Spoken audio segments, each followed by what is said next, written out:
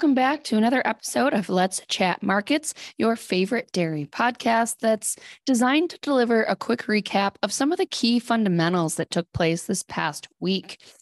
Of note, butter reached yet another all-time high, trading as high as $3.25 per pound, but ultimately settled at $3.24 per pound. Overall, every product on the CME spot market recorded gains this week. Otherwise, it was a relatively quiet week from a data release perspective, though we did finally get some figures for European milk production in July.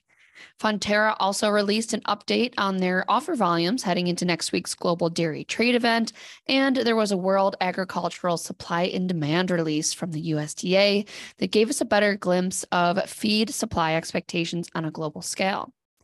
Lastly, the High Ground team of analysts put out our very large, comprehensive forecast report that features all major global fundamentals impacting prices here at home as well as abroad. In case you missed it, our team does now offer select quarterly forecasts for New Zealand and European dairy commodities, as well as U.S. domestic CME products. I think we should kick things off discussing your updated outlook for U.S. milk production. Lucas, how does that sound? That sounds great. Yeah, as you mentioned in our big forecast report this week, I did update our model and push our milk production forecast out through the entirety of 2023. It was getting to the point where we really needed to put some numbers around that, even as we've been discussing it now for the past few weeks.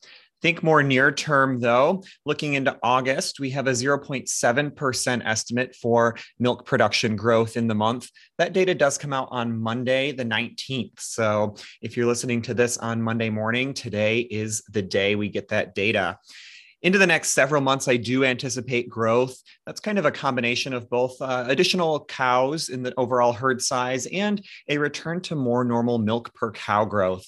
Into 2023, it's a little bit more challenging to kind of show exactly where milk output will be, but I do anticipate growth throughout most, if not all of the year. But the big wild card is exactly how much that growth will be.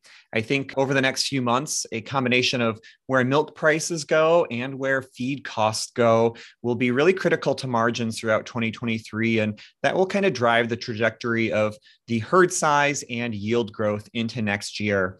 I think the bottom line is, even as our forecasts are right around the 1% mark in 2023, it's still a far cry from the kind of 2% growth that we were used to over the past several years prior to the pandemic. Lots up in the air, and we'll discuss it a little bit more on our webinar as well. If you missed that on Friday, we do have a recorded copy, so feel free to tune into that if you're a customer. And I have to ask, because it's got to be on so many people's minds. Was this the last high we see for CME butter prices? That's a great question.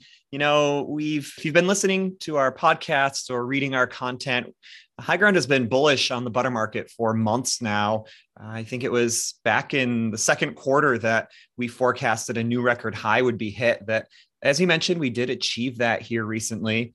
It's kind of interesting to watch these markets. The past few trading days kind of fell off that record high that we did set earlier this week. If there is kind of another squeeze, or if end users do become kind of concerned again about availability here, there's certainly a possibility that we could run back higher. I think the bottom line is lots of volatility expected here. It was interesting to look back at seasonalities in 2014 and in 2015. Those highs were around the third week of September, which is kind of about where we're sitting right now. So I think over the next week or two will be a critical point for the industry to get some clarity around exactly where we sit on supplies and exactly how buyers are feeling about product availability into the end of the year. Awesome. Thanks, Lucas. The day after the 15th, of course, means that we have our webinar, as you mentioned, later this afternoon. So we're definitely looking forward to that. But can you give a broad overview of the domestic U.S. fundamentals impacting our existing milk price forecast? Yeah, of course. I mean, as usual, lots of things going on, but it seems like even more variables over the past few weeks kind of influencing where exactly we think we're going on prices. Of course, all those milk price forecasts are available for customers in our forecast report. A few different things, just kind of a broad overview, Alyssa. I think economic uncertainty and the continued rampant inflation continue to be a big driver there. We haven't seen it too much in the data yet, but still a lot of questions around how consumers will react to price increases at both restaurants and at the grocery store level. A few other things, kind of watching, of course, the feed harvest and where corn, soybean, and alfalfa prices settle out and how that looks for dairy farmer margins next year. Watching the strength of the US dollar and its impact on US exports and overall global dairy trade around the world. Lots of uncertainty in China as well. Not only weather, but COVID lockdowns and kind of waiting to see if they come back to the GDT auction in a big way. Energy prices, shrinkflation, lots of issues kind of influencing our model here and where we go from here. Of course, as I've mentioned a few times, all of it written extensively in this week's report. Perfect. Thanks. Shifting to Europe, July milk production figures continued to show weaker collections versus prior year from Germany, France, and the UK, but ultimately the month turned slightly higher, up 0.4% from a really weak prior year, but still positive nonetheless.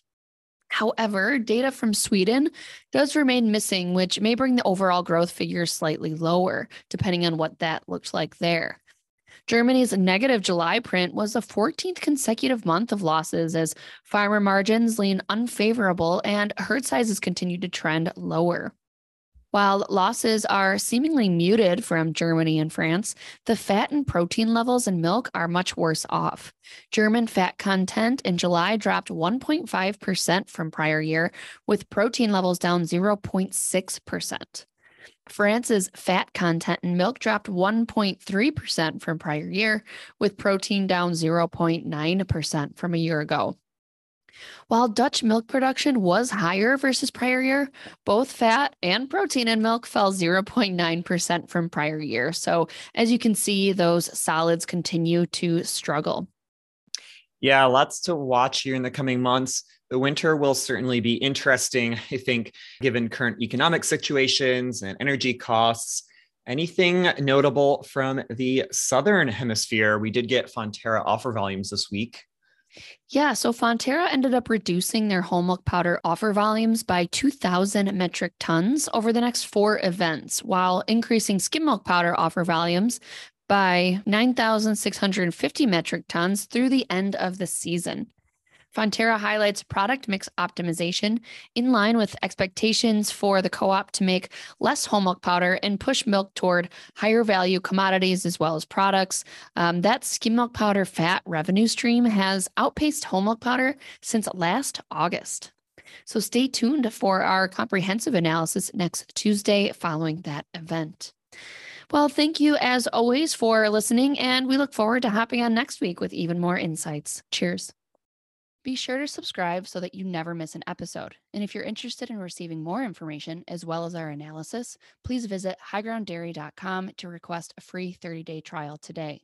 Futures and options trading involves substantial risk and is not suitable for all investors.